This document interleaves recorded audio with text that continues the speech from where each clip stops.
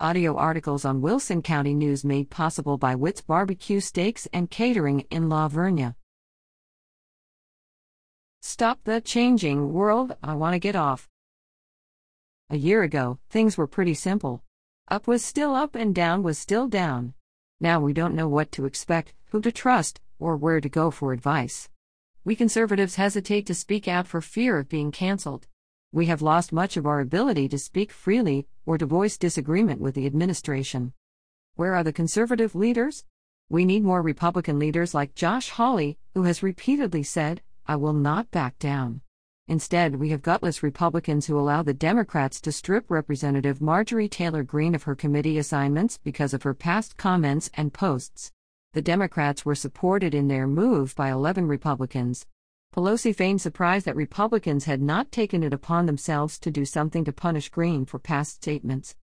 Yet the gutless Republicans never moved to take similar action against the radical activist Alexandria Ocasio-Cortez, who has said some crazy things and made outlandish statements and accusations.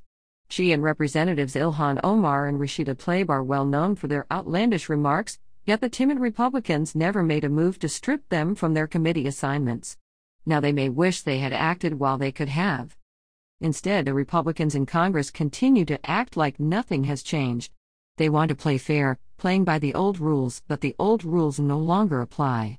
The liberals are eons ahead when they talk about the next election, as if there will be any such thing after the rules were effectively changed for the 2020 election. We were hit with a pandemic and people were put in a panic. When medical experts started telling us that we needed to stay in and stay away from people, we were ready to accept whatever they told us. Wear masks, don't wear masks. For a while we were told to wear goggles, but that advice quickly went away. Then it was, if a mask works, maybe 2 masks will work better, or how about 3? Well, if you wear enough masks, the virus cannot penetrate the layers, but neither can the air you need to breathe. That is sort of what is happening to people sheltered in their homes, isolated from society and from each other. Depression sets in. People lose hope of ever having normal return. They forget what normal is.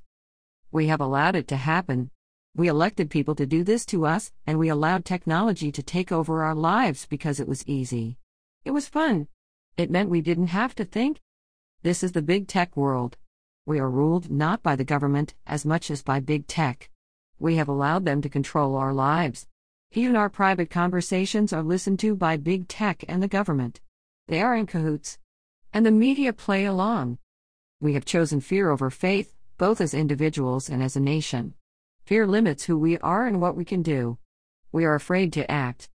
We now have indelible pictures in our mind of fences around the nation's capital, with razor wire on top. It looks like a military zone instead of the image of the capital of the free world.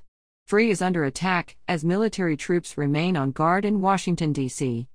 Will this ever change?